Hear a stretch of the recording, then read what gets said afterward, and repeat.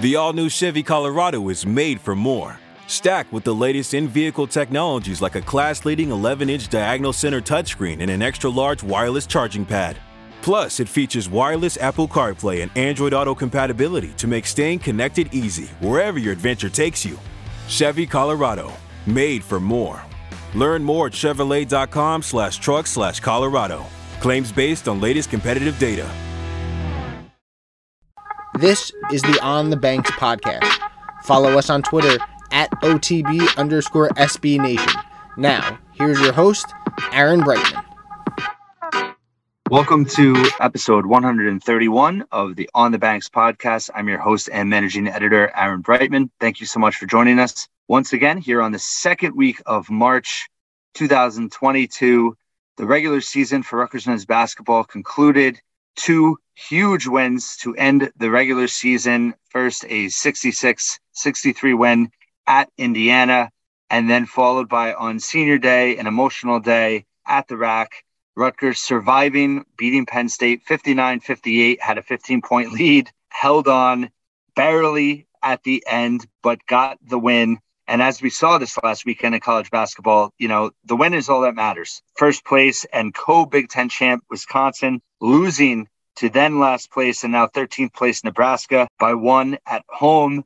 You also had Ohio State lose at home without Michigan having Hunter Dickinson. They won that game. Nebraska, I should mention, won without McGowens. Then you see, Duke lose Coach K's last home game at home to North Carolina. So a lot of weird things happened. Purdue barely beat Indiana at home on their senior day. So you never know, especially the last week of the regular season. But Rutgers, for the third consecutive year, comes through in the clutch on the final week of the regular season. They won at Purdue 2 years ago in overtime. They won last year at Minnesota in overtime. This year they won at Indiana. Ron Harper Jr. with a just massive three with 2 seconds to play after Indiana had tied it with their own three. And then they survived on senior day. And, it was obviously, I think, a difficult day to play. I think, for me, looking at Ron Harper Jr. in that game, he seemed very emotional. And, I can only imagine everything going on in that group of seniors' heads. Just speaking to them last week, it's clear there's urgency there. They know it's coming to an end. They've worked so hard to build what they have so far. One thing that really, for me, just signifies how far this team has come. They're now one of only 6 Big Ten teams to have won 10 or more regular season league games in each of the past 3 seasons. There's Illinois, there's Wisconsin, there's Michigan, there's Ohio State, there's Iowa, and Rutgers. Purdue didn't do it. Michigan State didn't do it. Maryland didn't do it. Don't even need to mention Indiana. But times, in my mind, they're not changing. They have changed. Rutgers is a legitimate top half Big Ten team for the last 3 years. What Steve Peichel and this senior class has done, remarkable. But the journey is not over. And now we enter the postseason and a lot to accomplish still. So earning the elusive double bye, best finish in Big Ten regular season play, tie for 4th place with Iowa and Ohio State, but winning the tiebreakers for winning the head-to-head matchups against both of those teams, and earning that elusive that coveted double bye, and now set to play Friday around 2 p.m. We'll face the winner of Iowa versus either Northwestern or Nebraska. Huge game for Rutgers to solidify their NCAA tournament resume. The bracketology projections right now, they're honestly all over the place. Most out there have Rutgers counted in. Obviously, if they play Iowa, there's no potential for a bad loss there. Iowa is right now number 15 in the net. Rutgers holding steady at 76. So, a win obviously would be a huge boost for the resume. Yet again, another quad 1 victory. They're 6-5 right now. Michigan's actually ranked number 31. So if they moved into the top 30 by Selection Sunday, Rutgers would earn another quad 1 victory and then the opportunity against Iowa. Now, if Nebraska or Northwestern wins and then they beat Iowa to play Rutgers in the quarterfinals, Obviously, a loss to one of those two teams would really be, a killer to their resume. Nebraska, in particular, a quad 3 opponent. Northwestern right now would be a quad 2 opponent. But, you could look at it both ways, right? It's potentially an easier path to the Big Ten semifinals, a place Rutgers has never been, and last went to a conference semifinals in 1998 in the Big East tournament at Madison Square Garden. I was there for that. Jeff Billett, of course, beating Georgetown in the quarterfinals on a buzzer beater. So that would be significant as well. So it's kind of juggling everything, looking at NCAA tournament implications while also judging history and what this team's accomplishing. By the end of the day, a win on Friday would really put Rutgers in, I think, very solid footing, if they're not already. And opinions vary, and we're going to get one in a minute here with this week's guest. But the bottom line is, believe it or not, it was 30 days or about 31 at this point that Rutgers had not yet beaten with Michigan State. They were 12-9 overall, 6-5 in the conference, and nowhere near. They weren't even on the NIT bubble projections that I was reading at the time. And here we are a month later, and we're going into the Big Ten tournament. Rutgers has a double bye with a chance to go to the NCAA tournament back-to-back 2 years in a row for the first time since the 1974-75 and 1975-1976 seasons.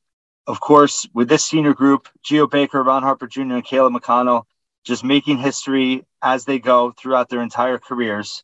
And to talk about this team, about their potential matchups, preview the Big Ten tournament, and talk about their NCAA tournament possibilities, and just overall where this program has come over the years, it's my pleasure to welcome in our guest for this week, former Iowa Hawkeye great and current Big Ten Network analyst, Jess Settles, and we welcome him in now.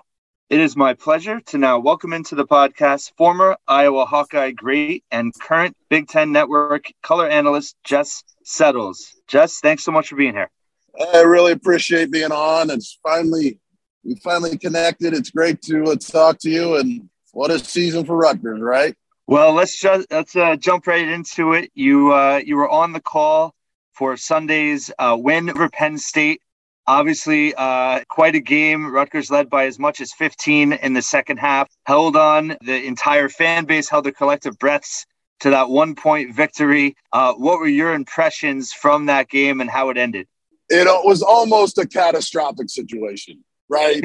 I mean, the way that thing ended, you had fouls to give, right? And they didn't use fouls to give. And so Sessoms hits that 3, and then Mulcahy has to inbounds the ball over along the side. That is a really tough spot to get the ball in because you can't go towards the opponent's basket. So great steal by Lundy. And then, right, I mean, it's March Madness. I mean, you're talking about double bye. You're talking about NCAA tournament. You're talking about senior day. I think everybody in that gym, including myself, needed to see a counselor the next day because it was – you know the feeling. I mean, it was almost a brutal loss. Give credit to the guys for hanging in there, but it was a spectacular finish, and both teams played a lot better in the second half. It was fun to watch. Yeah, Penn State reminds me of a team right now. They remind me of the way Rutgers was, early on in Steve Pikiell's tenure. I was telling people before the game they were not an easy out whatsoever. I think, that team is on its way up with Micah Shrewsbury as head coach. In terms of, surviving that game, obviously just where this team was early on in the season. I know you called the Illinois game as well, which is probably Rutgers' best performance of the season. How surprised are you about where we sit today with Rutgers as opposed to where they started the season? I'm pretty surprised. I used to be a coach and I'm an analyst, obviously, and I'm not one of those guys who after the fact looks back and says, oh, man, I wasn't surprised at all. They got great players and a great coach. I'm really surprised. They were in real trouble. I mean, you cover them more than I do. It was just not working out. Tough losses, some really bad losses, which in this modern era of the net and all that, those bad losses just seem to kill a team. I don't agree with it, but it's just the reality that we live in. So it's hard to overcome that. And good thing they play in the Big Ten, as Pikiell will tell you, it's just a brutal league, and it's really hard to beat anybody, even Nebraska. Tough as every year it's been for them. They're all of a sudden now a team that nobody wants to play. So they had their opportunities. I think the win at Wisconsin was just massive. and no one really wins there. And for those guys to do that was special, and then have the opportunities to play against ranked team after ranked team after ranked team got them back. But even again, and I'm in the business, I don't understand the bubble, and I don't understand the analytics like some of the experts do. I mean, even going into the Penn State game, it's like people are saying they might not make the tournament. And I just, to me, it's kind of who you played and who you beaten, but I'm not the one who's doing the selecting. But yeah, I'm surprised that they were able to claw back in this. So obviously, you've been around the Big Ten for decades. You were, first team All Big Ten selection with Iowa in the 90s. Not to date you, we're the same age, so I don't feel bad saying that. But in terms of just how the league has changed, obviously, more teams now, but the style of play, the Big Ten's always been one of the best conferences in the country. But how has it changed from when you played to how it is now? I would say just the first couple of things that come to mind, and a lot of your listeners probably have a different opinion of, people who are our age. Back in that time, everybody stayed in school 3 to 4 years. Most guys 4 years. Even when you looked at the other night, I watched some of the North Carolina Duke Coach K last game, and all the former players came back. And there's Grant Hill, a 4-year guy sitting in the stands. Shane Battier, I think a 4-year guy, maybe a 3-year guy. There's Christian Leitner, 4-year guy. Bobby Hurley, obviously, all those teams. So that's the way it was back then. I think it was my sophomore year when Jerry Stackhouse from Carolina and Joe Smith from Maryland and Iverson maybe right in that Antoine Walker from Kentucky. That was kind of just the explosion. The year before, Kevin Garnett came straight out of high school, and that was just unheard of. I mean, it hadn't happened in years for an elite player to do that. So you were going up every single night back in the day against veteran, chiseled, pro-level guys. My freshman year in the Big Ten, I would play against Glenn Robinson, who was the number 1 pick out of Purdue one night, Alan Henderson, who was a first-round pick out of Indiana the next night, then go up against the Fab Five. Weber had left the year earlier, going on with the script we're talking about, but it was Juwan Howard and Jalen Rose and Jimmy Jackson and Ray King. And then you go to Wisconsin and play against Michael Finley, who had a wonderful pro career. So none of those guys in today's day and age would have even been in school. So that alone just made it so elite. And, those teams were scoring 90 to 100 points. So when they started going through the clean up the physical play, the freedom of movement, because scoring was down, it's mostly because, in my opinion, a lot of the elite players aren't even in college anymore. And elite players can score no matter what the rules are. The second part of that was just the physicality tied into that. I mean, this Rutgers team and Steve Peichel and his staff, they would have loved playing in the 90s. They would have been built for it. I mean, Amori, Gio, and especially Ron Harper Jr., Paul Mulcahy would have loved being able to play as chippy as he does in the 90s. We didn't have Flagrant 1 and Flagrant 2. People didn't go to the monitors. We didn't stop it at the end of the game. It was just you had to be extremely physical and tough and skilled to play. So those two things were probably the biggest difference, but we'll never get back to that, and that's okay. This is an exciting brand as well. I love all that insight, and you kind of touched on something that as a Rutgers fan we've always wanted and never had before this year is having a veteran team going into the postseason. We've seen it, over the last few years. That senior lead in teams can make unexpected runs in March. How well positioned do you think, if Rutgers does get into the NCAA tournament, can this team, make a special run? I believe in them. It's all about matchups. I just kind of had a flashback to last year of all the struggles the Big Ten had in the tournament. A lot of people don't remember it, right? Rutgers had that game won to advance to the Sweet 16, and a couple of the guys who transferred out kind of didn't make plays down the stretch. And was that against Houston? Yes. Yeah. That one's never not talked about much, but they had it right there. They were up 9 with about 4 minutes to go, and they missed Miles Johnson was hurt, and he missed an alley-oop, and Houston hit a 3 on the other end, and that was all they needed to turn the game around. Yeah, so yeah, these guys, they've got to be pretty bitter about that still. A couple teammates leaving. I think if they get the right matchups, they got a chance to get to the second week. On the air the other day, they have 3 or 4 guys who can play well down the stretch. They have 3 or 4 scores. Most teams don't. Most teams you can game plan for a couple guys. A lot of teams just even one guy. So I think Coach Bagwell was very confident last 2 or 3 minutes, especially against teams that don't know the Big Ten.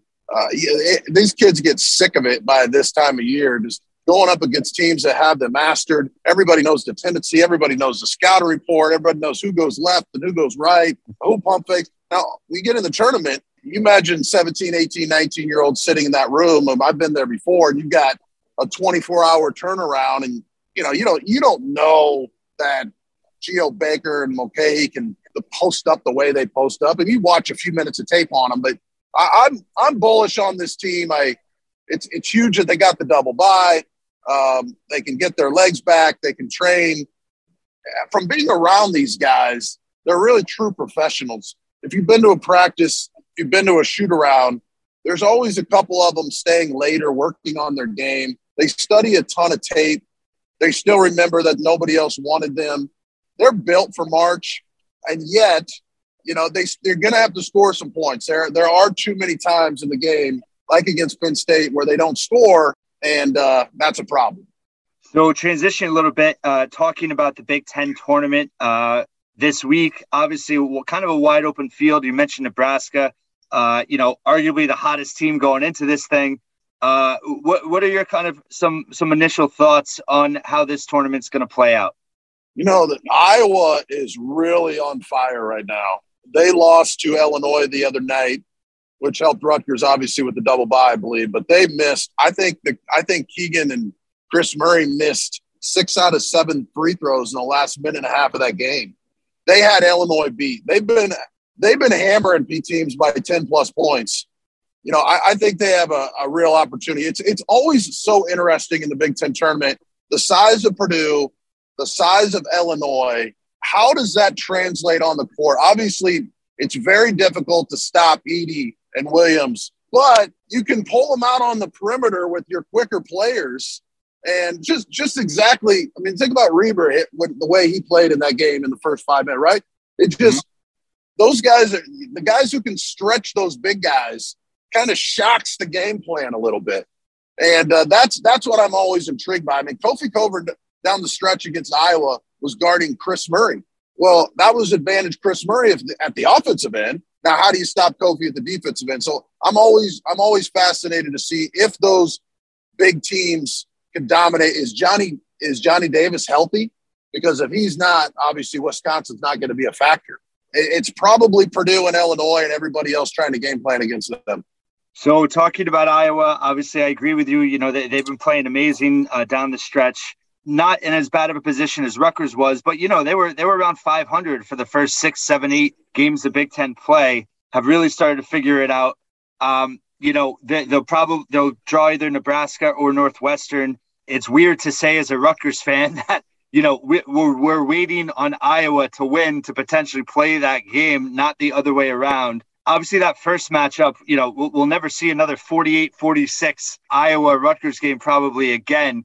What are some of the keys that you think this time around that will be important for both sides? Let's see. How long ago was that game? I'm like, my mind is skipping. That was a while ago. That was in January.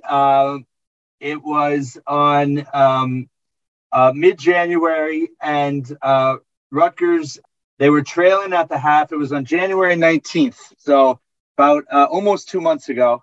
Rutgers held a plus 10 rebounding advantage. Both teams shot under 30% in the game. So that was right before Rutgers made their awesome run, right? Yeah, it was actually right before they lost 3 of 4 to bottom teams in the conference. So we actually, Iowa was hope that, hey, maybe they're figuring it out. And then they right away, they kind of went in the tank a little bit before they even got hot in February. Yeah, so I think both fan bases would probably say that you don't even recognize either team at this point. So I would hardly be able to take anything from that game, just the confidence level. And I know I know even like you said, maybe 3 or 4 games ago, I don't think Iowa was on the bubble. Their net ranking was very impressive, and yet they were still kind of looking for signature road wins, and they won at Ohio State pretty soundly. And then all of a sudden, people started paying attention. So right now, Iowa is shooting the ball at a high clip. And they have 5 guys on the court who can flat out shoot it and are on fire right now. The ball is snapping. And so what that does is it gives them an opportunity to set up their defense. And people don't really think about that enough. I mean, Matt Painter at Purdue always said, look, if we take good shots, it carries over to defense because we can set up. We're not constantly sprinting back and trying to stop, Ron Harper Jr. coming down our throats and match up. So that's going to be key. Rutgers defense is going to have to really find those shooters. Iowa's defense went from not even being able to compete with anybody on the glass to now, I believe they have not lost a game where they've won the boards. I believe it's like 18 or 19 games where they've won the boards and they're undefeated. And that might have changed against Illinois. I didn't look at the final box score. But this Iowa team, Keegan Murray is going to be a lottery pick. It's really tough to match up with them. Now, that being said, I said a couple games ago calling Rutgers that Reavers and Mulcahy and Amori, there's probably not a trio in the league that have improved more over the last 2 months in season than those 3. And when Mulcahy played the way he did at Northwestern, I think he had 31. In that second half, Heichel and those guys and Brandon Knight and Hobbs they were running set plays for him. And after that, they started doing that a lot more. And when you talking to Shrewsbury from Penn State the other day, he said, look, he was talking a lot about Mulcahy and how he kind of stirs the cup. And when he gets in that middle paint area, whether it's against a zone or a man, he's just such a problem. He hit that little fader. He's physical. He had the Kevin McHale moves down on the post. So that trio is so much better and more effective.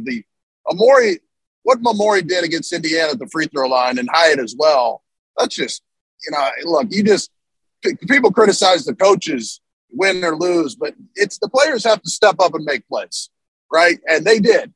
Those were so it's a fascinating matchup between 2 teams that really won't even recognize each other when they play.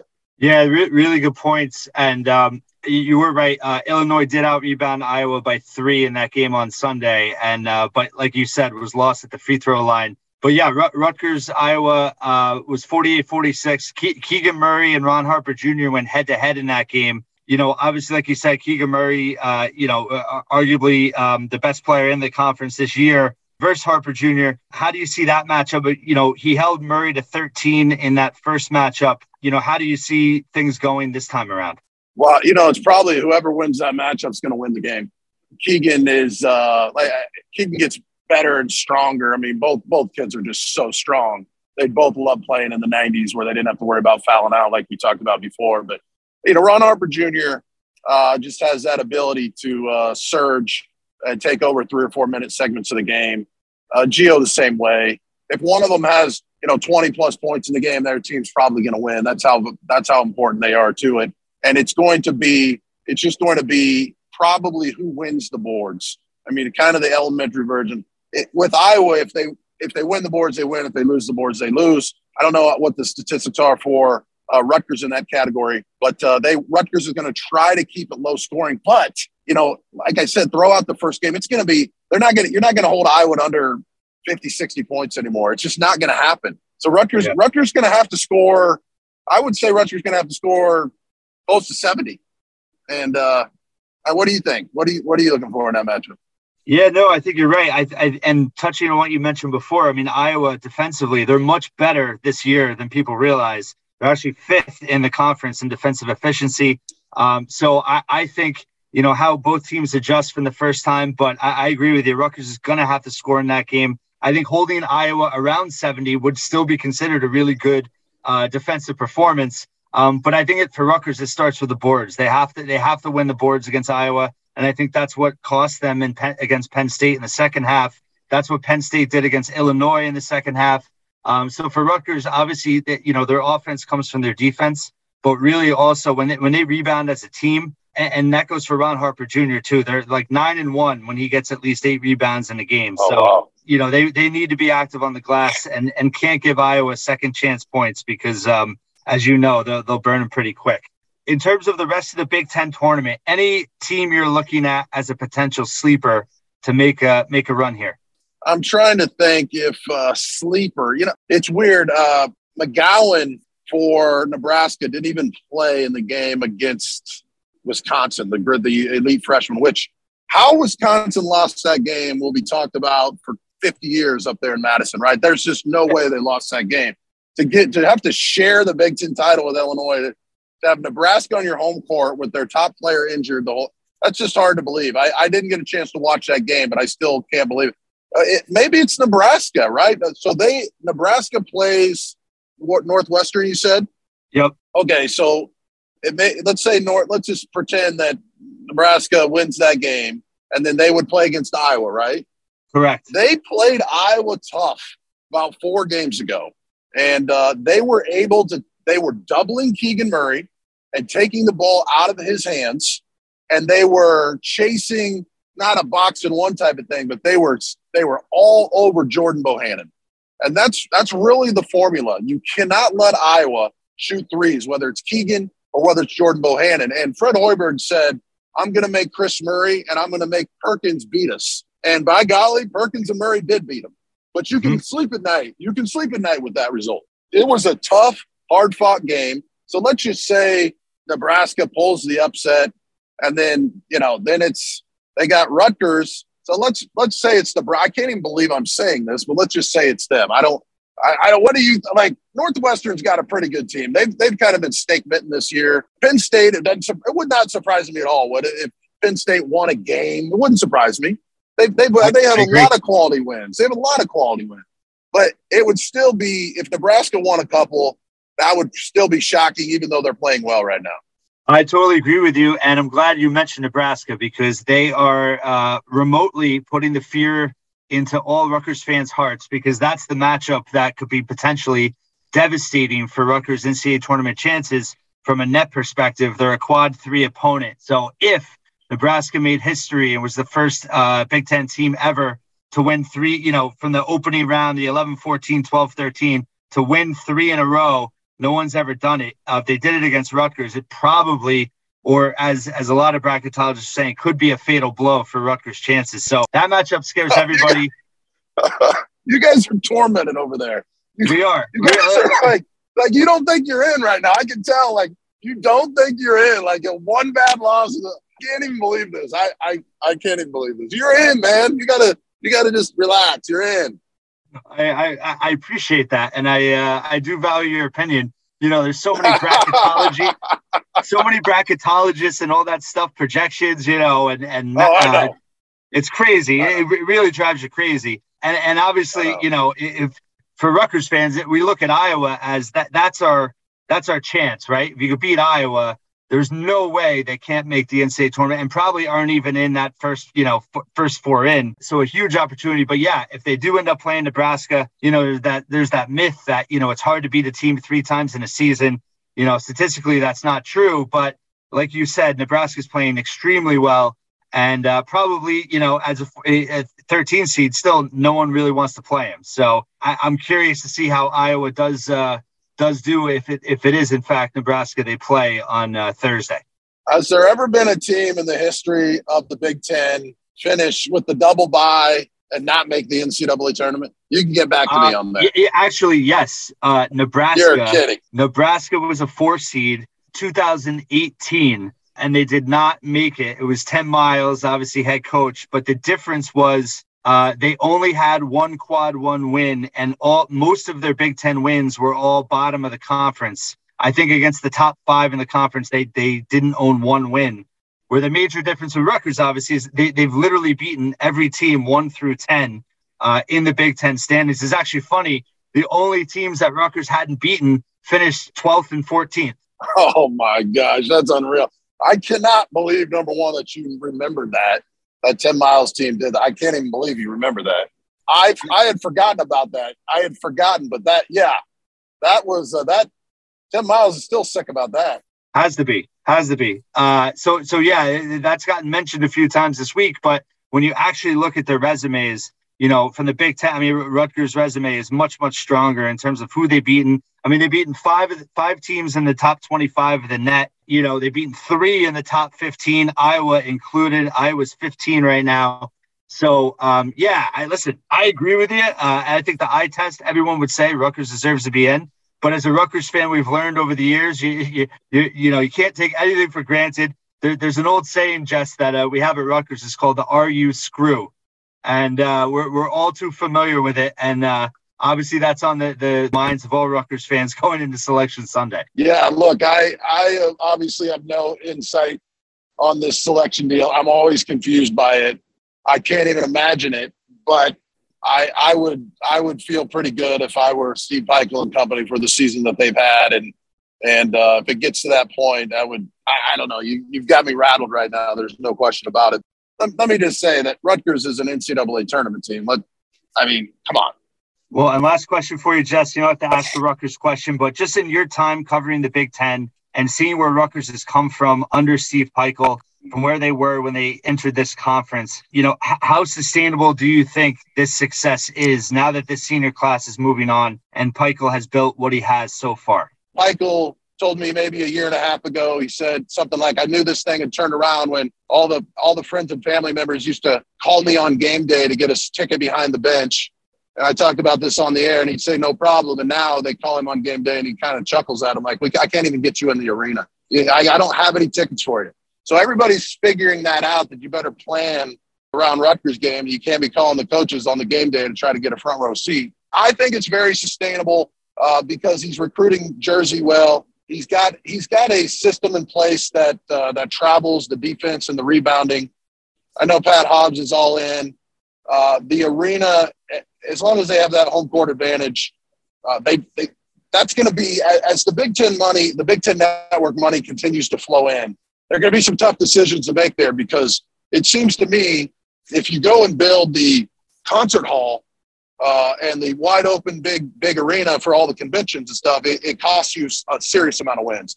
I think if they played in one of those big places like that, it would almost hurt them rather than help them. You look at Duke's setup. Penn State used to have a place where it was tough to win in, the rec, they might have called it. Now they've got that big open air place, and it's just tough.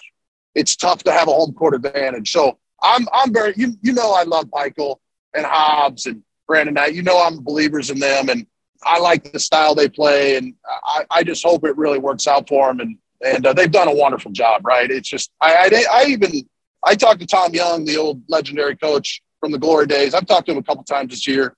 And Tom said, look, I hope people understand it's almost impossible to turn that place around. But he said to be able to do it against Big Ten competition, he said, is even more impressive. And so he has nothing but great things to say about Peichel. And I hope you guys are able to keep him, and I hope it keeps rolling.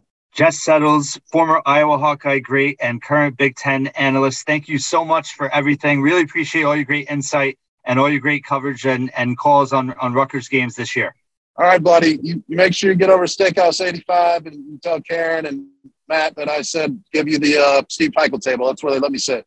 Thanks so much to Jess Settles for all his great insight. It was great talking just about college basketball, reminiscing about the 90s, and obviously talking about the Big Ten. And it's obvious how much respect he has for Rutgers. And, for fans, obviously, it's been a long time coming for us to see, other fan bases and other people in the conference give such respect to Rutgers. So it was great to have Jess on and just hear everything he had to say, and obviously extremely knowledgeable about college basketball and had a great playing career in his own right. Did want to touch on a few things before leaving Rutgers in general right now. Rutgers men's lacrosse ranked number 3 in the country at 6-0.